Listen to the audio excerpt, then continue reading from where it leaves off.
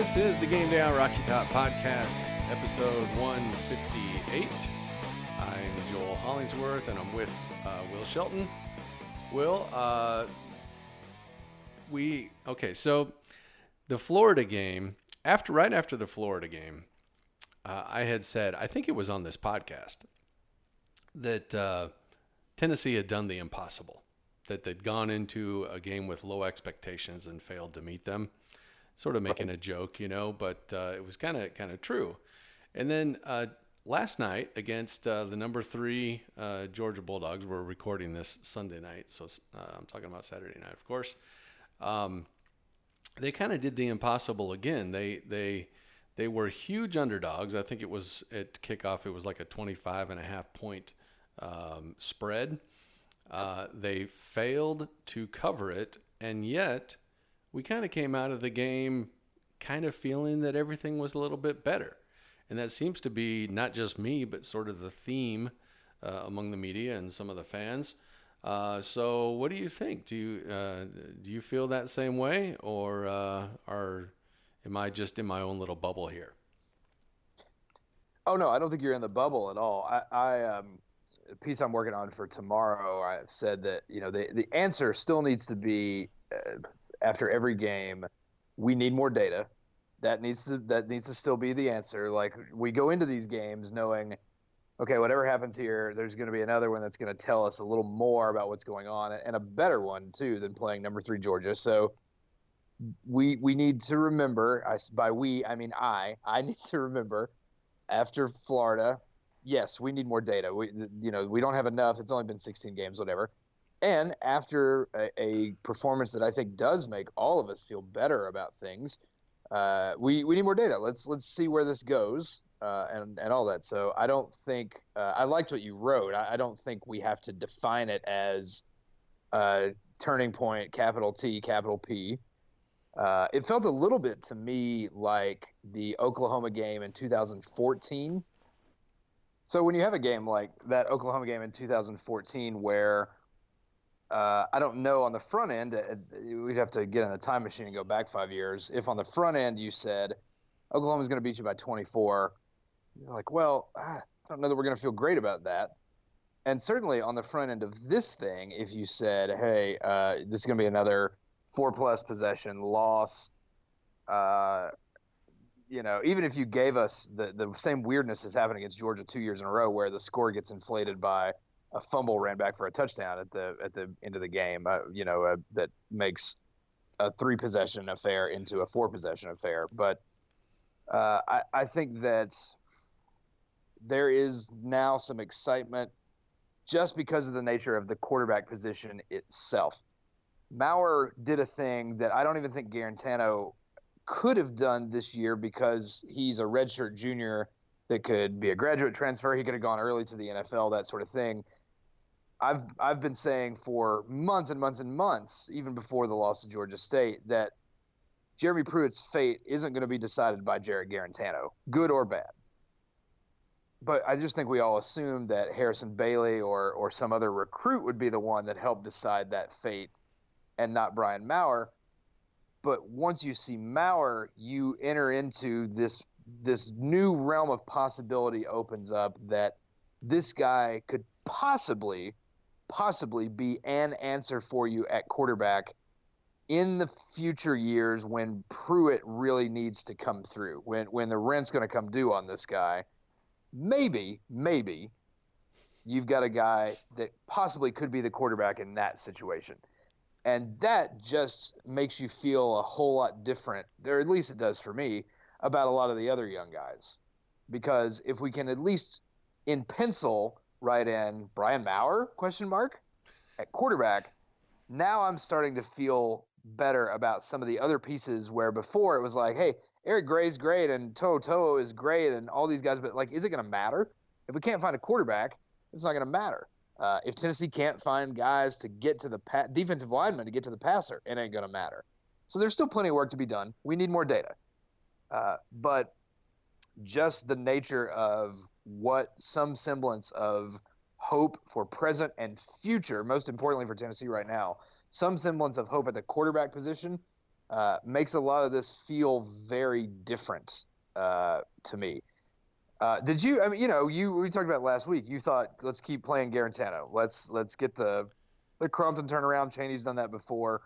How did you experience all of this with Maurer? Because I was more okay. Well, let's at least it'll spark some interest, that kind of stuff. What was your take on that? The emotion of that whole seeing the backup come in and play well. Okay, so it's like you're reading my notes here because that's Oh, good. actually my Okay. next question. This is Here, a long-term relationship, you and I. So we can finish each other's sentences. Yeah. right. So I don't have this actually all the way planned out. So you're going to have to bear with me and just listen to me try to formulate it on the fly. Okay.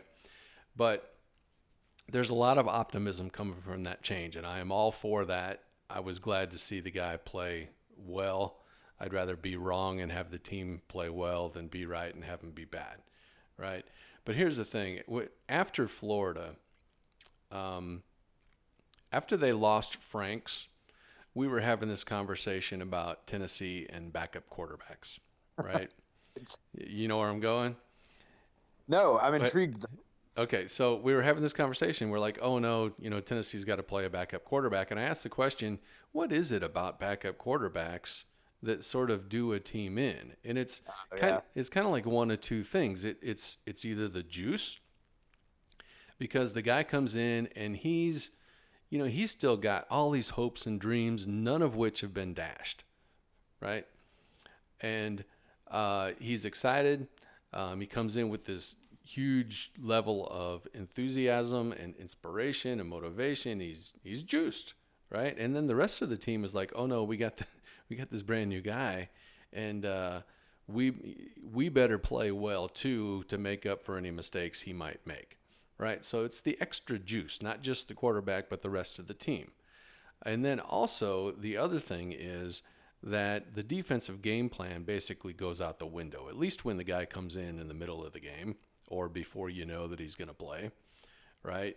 You've never seen the guy, especially if he's brand new. You haven't seen the guy play. You don't know what he does well. Even if they're going to play the same system, he might be faster, he might be shiftier, he might make different decisions in different scenarios and things like that. So you got the juice and you got the destruction of the defensive game plan.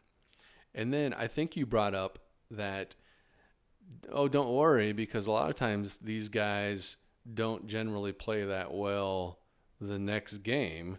And the rationale behind that is you lose a little bit of juice if they've lost, but mostly the defense now has something to look at, something to game plan for, and now it's the new quarterback who has to adjust on the fly. Okay? So, Right. so here's what I'm thinking. Did that happen to Maurer in the second half? Right. And is it going to happen the next game or for a couple of more games? So I think that Cheney and Pruitt in the coaching staff, they have this dilemma. They got two quarterbacks that are sort of at this plateau, and you don't know whether or not they can get any higher. So you got Garantano, and I still think that Garantano's only problem is that he's still getting used to Cheney. And I think that it would just take another couple of games for him to get there. But what's the benefit of that? Maybe we get to a bowl game, and maybe next year we go in thinking that we can get 8 wins, and then he's gone. Right. Or do you go with Maurer, and his challenge is that he's got to learn how to play well when the other team isn't surprised anymore. They know what you're going to do. And that's a big leap for a guy to make. And I think he can do it. But how many games it's going to take, I don't know. But he does have more time, right? So anyway, I was wondering what you thought about all of that and which you would choose. Although I also have to say in my notes, as I was abbreviating all this stuff, I was using JG, because they call Garantano JG, right? And I made a mental note to not call Brian Maurer BM. Right. Yes. I don't think that's a good idea. No, that's not a good idea. I've been trying to find a way to tie him into Jack Bauer, Brian Maurer, and Jack okay. Bauer. That'd work. Have not. I just really loved that show. I did too. And I anyway, that has not come to me. But okay, so But not being. I would right. I was trying to make some joke about Jack Bauer saying there's no time, but even that is not. It's late. I've been traveling this weekend. Go Braves! But anyway, I think a couple things about that. One, after we talked on the podcast, I did pull those numbers, and we wrote this on Friday. Of here's what Tennessee quarterbacks have done as midseason replacements in their first starts, and if you didn't read that, it was terrible. Like, yeah, the last four guys, Garantano against South Carolina in 2017, at a point when Tennessee was still, Tennessee was 3-2. They had just gotten waxed by Georgia, but 3-2, not everything was lost. And Tennessee didn't score a touchdown. They lost 15-9. Most of his whole stat line was on the last drive where they came down and almost scored, but they didn't. So Garantano, no touchdowns, lost 15-9. Dobbs at Missouri, when we spent a lot of time, we saw Dobbs in the second half against Alabama, and Missouri, that's the first year the first of their two back-to-back division titles. So even though they were ranked 9th, we weren't buying Missouri. That's the infamous 5 to 30% chance of winning game for longtime readers of the site. I love that game. Yeah. And we spent all week. Like, I remember going on Sports 180 on that Friday and being like, I feel like people are coming up to me and saying things like, he doesn't have to be Michael Vick, but I'm like, dude, don't even put him in the same stratosphere. It's one freshman guy against a top 10 defense in his first start on a team that's been kind of bad all year. So I think we talked ourselves into a lot of the idea of Dobbs, which came true eventually, but not against Missouri. They lost 31-3, didn't score a touchdown. Peterman, no need to go into that again. Against Florida, certainly Worley came in and led touchdown drives, but Peterman did not. And then Worley, at a crucial juncture for Derek Dooley, when Bray is hurt, you've just gotten waxed back-to-back by LSU and Alabama. Here's South Carolina, who's a top 15 team, and they've burned Worley's red shirt, so now let's go ahead and start him. And Tennessee lost 14-3. They had an interception at the 5-yard line and had a chance to take the lead, and Worley threw it right back to him. And then South Carolina went on a 20-play drive. If folks will remember, I was there. It was awful. And South Carolina won 14-3. So all that to say, the standard for what Tennessee quarterbacks have done in their first start as a midseason replacement was excruciatingly low. So when Maurer came in and threw a touchdown on the 6th snap, it changed that. And then when it wasn't a fluke, I thought, okay, Chaney found himself in coverage, good double move by Callaway, good job by Maurer putting it on the money. Maybe we snuck one over on him. Then the rest of it, really validated the idea that just in comparison to other Tennessee quarterbacks in a similar situation, some of whom went on to be Nathan Peterman, one of whom went on to become Josh Dobbs, Maurer did much, much better. The next question, which I'll research and write for this week, is what do those guys do in their second start? Yeah. I know Dobbs was Auburn in that death streak of playing a bunch of top 10 teams. Tennessee scored 23 points in that game. They did give up 55, but there was at least some life there. Peterman never got a second shot. I think Worley played like MTSU or something like that. We'll have to go back and look at all that. But anyway, there's a part of me that is concerned that what we saw in the second half was Georgia figuring him out, and that juice and that surprise element won't be there against Mississippi State. One of my biggest hopes is that everything that we thought about this team at the start of the year, not we, everyone picked Tennessee to go to a bowl game. Everyone was thinking this is a 6-win team at least. Not many folks thought they were 8, but 6 or 7. That was everybody's thought. So is there a school of thought here where if you just get adequate quarterback play, doesn't need to be spectacular, because Maurer, he was spectacular in the first half. That was spectacular. And then the second half was below average. So if you just get adequate, if you get the mixture of those two things, you just get adequate the rest of the way against South Carolina, Alabama's only opportunity / don't get hurt, and then the rest of that schedule, depending on what's going on with Kelly Bryant at Missouri, then is Tennessee, the rest of the team, going to look like a 6 or 7 win football team with adequate quarterback play? I'm hopeful for that. The problem with that is one of those 6 or 7 wins was always going to be Georgia State. I still think, I think if they got to 5-7, that would be an accomplishment. It wouldn't feel that way, but I think if they get from 1-4 to 5-7, knowing that one of those losses is going to be Alabama, I think that would be a good job at this point. So I don't want to downplay 5-7 or poo-poo it or anything like that, but I'm just hopeful that not just for the future expectations of what Tennessee might have, but just for the present, that the rest of those pieces, enough pieces to be a 6 or 7 win football team if you beat Georgia State, have been there all along. We'll see. Again, we need more data. I have missed what's going on with Kelly Bryant. Can you fill me in on that? He got hurt in the Missouri game, and I don't know the status of that injury. So I have not. That may be out by the time people know this or listen to this on Monday. But at the time you and I are talking, I don't know what his status is. That's a big deal. I mean, that's they're do they have any backup? How did the backup do once he got hurt? Any idea? I don't know. I read about it when Bill Connelly did the SP ratings this morning. He was talking about Missouri's defense, how well Missouri had played after the Wyoming game, but that everything was kind of riding on if Bryant could go and what that would be like. So I don't know. I did see that they snuck into the top 10 in SP Plus. Yeah. I mean that. So the conversation we're going to want to have here is we need to take this in small doses. Tennessee needs to see if they can beat Mississippi State.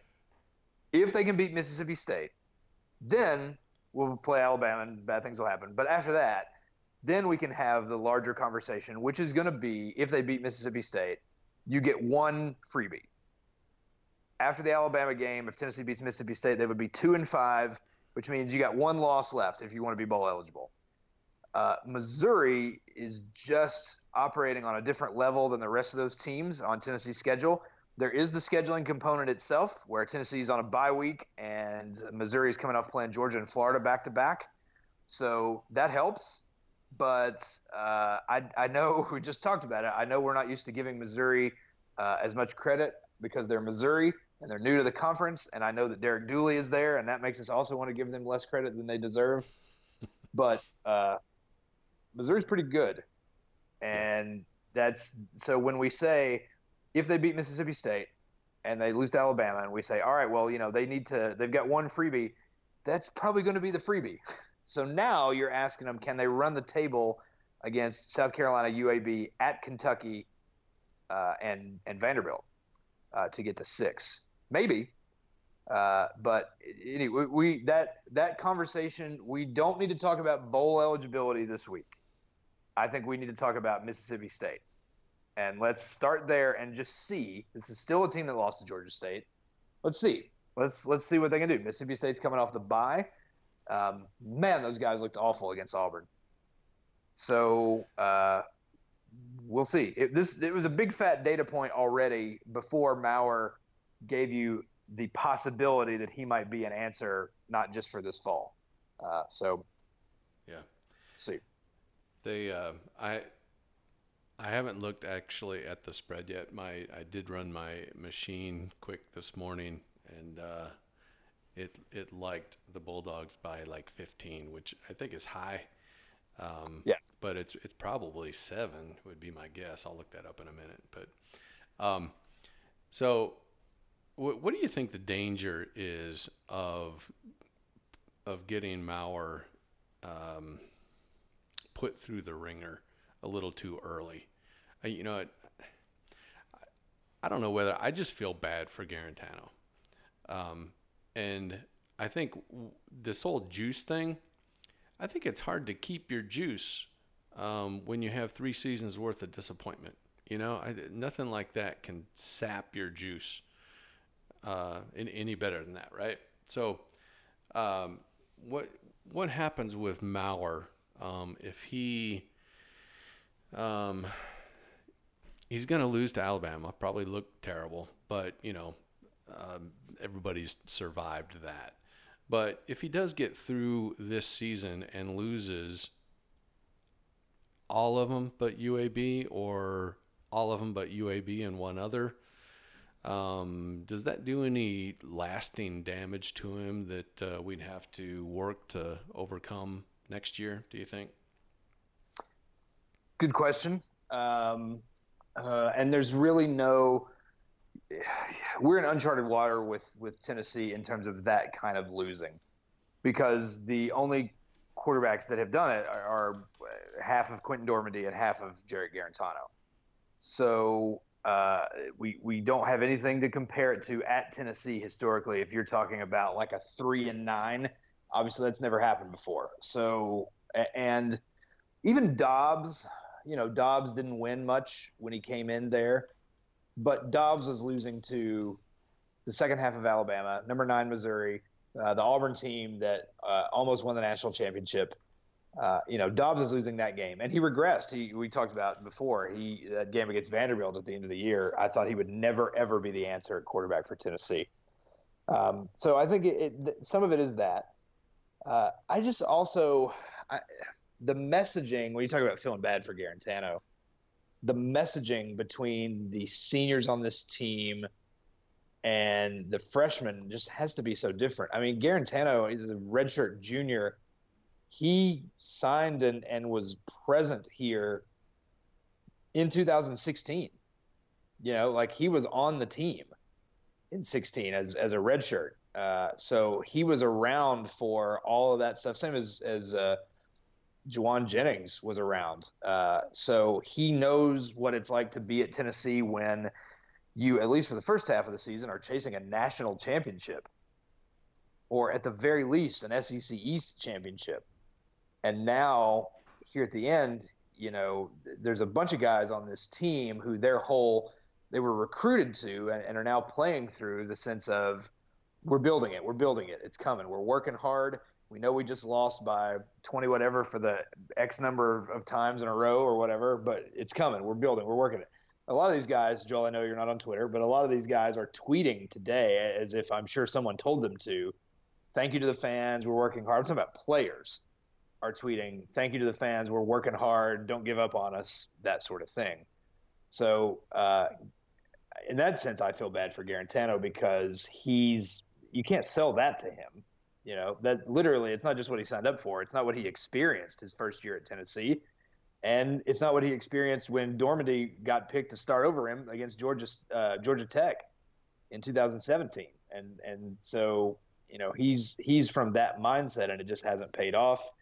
So can Maurer take some lumps and then come out of it on the other side knowing, well, this was just the basement and now we're going to build on it? I don't know. If this is a 3-9 or worse situation, 3-9, which would be 3-9 or 2-10 or 1-11, then whatever warm fuzzies we have about Maurer are going to go away. Yeah. if he can't get a couple of those wins along the way. Yeah. Otherwise, even if they're 4-8 but competitive after Alabama, then I think you can still say, look, we lost 2 games at the start of the year that we never should have lost, that aren't on his rap sheet, and we lost to Florida that's weren't being the Gators if he played, but that's not on him either. And we're building it. I think that can be okay because that's still the message they're selling to everybody else on the team and in high school, is that we're just building from here. Yeah, it's not just if the team goes 3-9, how does Maurer feel about it? It's what happens during the 3-9, like you say. The warm fuzzies are going to go away. It's going to be worse than that. It's going to be, you suck, and we never should have recruited you. You know, and that's not fair. How he handles it, and it's gonna be key. Mississippi State is, by the way, a 6.5 point favorite. Okay. So again, my machine says we won't cover, but I kind of want to look closer at the underlying assumptions on that to see whether it makes sense. But um, how are you? I know it's only Sunday night right now. How are you feeling about Mississippi State? We can talk about it more later in the week, but how are you feeling right now about them? What I want to say, and I'm afraid this is me believing something I want to be true instead of something that's actually true. I want to say it's a toss-up. I would love to say that on the I think I put 40% on the expected win total thing, but that it's closer to 50. That we just don't know. Mississippi State lost at home to Kansas State, and then looked as bad. I mean, as bad as Tennessee looked against Florida, I thought Mississippi State was worse against Auburn. I think Um, Auburn's good though, man. yeah, I get, but I mean, Florida, I know it was close and close and close, and they body blowed them, and then P Ryan had the long run, and so they win by 11 or whatever. But I think Florida's good, Yeah, uh, I think they're both which good. is which is not some consolation on Tennessee. Like that's a problem for us in the long run. Yeah. Hey, Dan Mullen is a good coach, and these guys are good, and we have to play them every year. So yeah, I think they're both good. I think you're right. But what Auburn isn't the best version of themselves that everyone thought they were. The playoff Auburn, like that ain't it. But I mean, that was a hot knife through butter against Mississippi State. Yeah. So yeah, part of me wants to say this is a toss up. Fans are interested and invested. Um, Tennessee hasn't beaten anybody but Chattanooga this year. And so, this we need a win of consequence, and this would be one at this point in the story. So there's lots of folks that are looking for reasons to believe on that.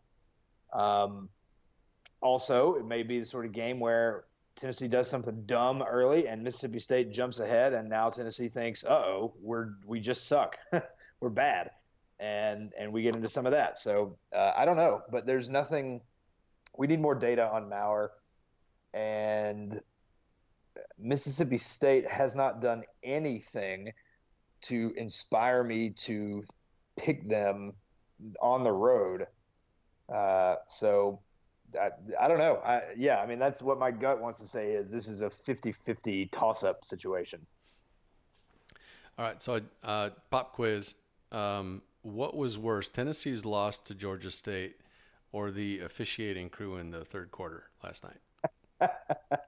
At least I appreciated the officiating crew's honesty. I appreciated that they didn't try to the guy was like, after further discussion, we changed our mind. Like this, Like two this just, times in a row. yeah, Yeah. it's just what happened. They need to make face mask needs to be a reviewable penalty. That's not hard. Yeah. If we can review targeting and we can review pass interference in the NFL, which is a terrible idea, but face mask is not a judgment call. Right. To me, I mean, I know the officials are making it as a judgment call, but on review, there should be evidence, Your Honor. We should be able to figure that out. So that needs to be reviewable. But yeah, it felt like the substitute teacher coming into the classroom and being like, "We're going to cross all the T's and dot all the I's, baby, and everything that is a penalty, all of it's getting called tonight." So Yeah. All in like 10 minutes, too. It was like yeah, every play there was a flag thrown. yeah. What haven't we called yet? Yeah, yeah. So I And don't then know. there was, The ref on the fumble return for a touchdown cost some people some money. Tennessee covers the spread if that ref's not in the way. So I have that's to, another one. Like not to go back and beat on Garantano any more than we have in the past, but first and goal at the 5 at the end of the game, and you can't get in the end zone on 4 tries against Georgia's backups is a microcosm of what has been happening with him all season. And that's just I don't know. When you say if we leave him in, he'll eventually get it. I know he's playing with some backup wide receivers too, but man, like that, there is just so little confidence with him in those situations compared to the throw Maurer made. I mean, that was bananas, that throw. And for a freshman against a number 3 team in the country.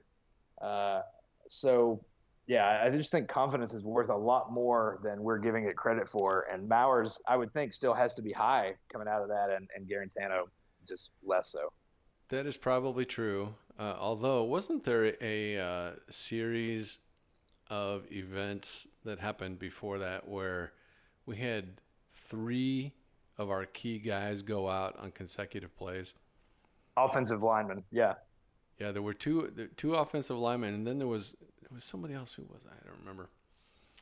I need to go back and look at that. But yeah, I mean, just then they cut to Pruitt, and he's like, his face is like he can't even believe this is happening. He's losing all his guys on top of everything else. Yeah, and that matters. Maurer needs those guys to keep him upright here. Again, not against Alabama, but against teams like the one we're getting ready to play on Saturday. Yeah. All right. Anything I missed? Freestyle Will. I need a rap name for you. I think that sometimes on this podcast we've talked about, like, here's the real worst case scenario. One teeny tiny, I mean, not teeny tiny, but one kind of background best case scenario. Consider that all of your really great memories of Marquez Callaway, other than catching a Hail Mary against Kentucky last year, all of your really great Marquez Callaway memories are either a punt return or they are associated with Quentin Dormady. Garantano and Callaway, like, we never saw the Callaway that we saw against Georgia Tech with Garantano, ever. And so I wonder if there's just something about that dynamic between the two of them, or just something great about Maurer and Callaway. But that was refreshing to not have it just be the Juwan Jennings show, and to be like, oh yeah, this guy's really good. That catch he made on 3rd down on the drive that Jennings scored the touchdown on was an unbelievable catch to me. So I am hopeful that maybe Maurer brings out something in Marquez Callaway that, for whatever reason, just Garantano wasn't bringing out. I would love for that Callaway from the Georgia Tech game to show up here in the last half of his senior season. Yeah, I will say this too. Maurer just seems faster, quicker, twitchier. You know, the game is going faster when he's in there. It's the juice. Yeah, it's the juice. Yeah. All right. Well, that'll do it for this episode of the Game Day and Rocky Top podcast. Thanks for tuning in. Do us a favor, subscribe, give us a rating, leave a review. Bonus points tonight if you include in your review the secret word BM. I think we're just going to go with that. So, I'm working on the Jack Bauer stuff. It's been a long time, but I've got a lot of that stored in my memory banks up there. So I'll have to see what I can come up with. I love that show. I would watch. I think I've watched every single episode. It's great. I don't know why it went off, but it needs to come back on. It was good. I watched wasn't there one without Kiefer Sutherland? Yeah, I watched one episode of that and then I was out. But it was pretty good. My wife never watched the show, and then the one where he came back, we watched it together, and it was so much fun to watch that show with someone who had never seen 24 before, because she was so nervous for Jack Bauer. I would be like, oh no, he's gonna be fine. Like, everyone else is in danger every episode and could die at any moment, but he's gonna be just fine. So that season ended. She goes, why did you make me watch this? My wife is the same way. She can't stand all that anxiety. It's like, it's a TV show. You know it's gonna work. That was the one. It wasn't the anxiety. It was the spoiler alert. You should turn this off if you've never seen any of 24. That's the one where Audrey dies.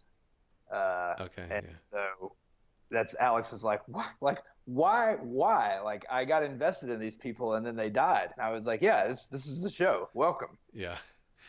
My daughter was mad at me for recommending Odd Thomas to her. Have you read those? I have not. Okay, Dean R. Kuntz books, whole series on Odd Thomas. Really, really good stuff. But yeah, in the very first book, the love of his life dies, and she's so mad at me, and then she has to read like 15 more books in order to get the answer on that. But she thanked me later. I used to, when 24 was on the air back in like, this would have been like 03, 04, early on. I was going to a worship service on Monday nights at Fellowship Church in Knoxville. Shout out to Fellowship Church in Knoxville and Greg Pinkner, who was the pastor there. Did you really? Yeah, we did. Was Greg Pinkner employed there at the time? No, it was Doug Bannister. He may still be on the staff over there, but Pinkner was leading the college worship service. It was hilarious. I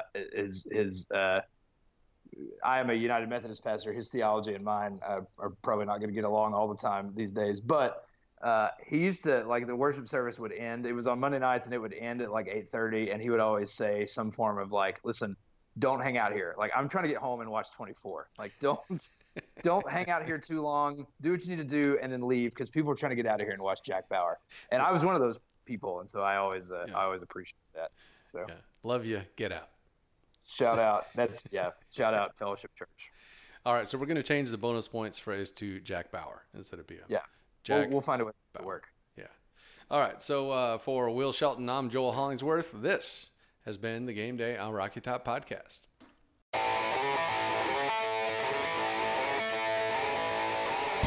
right.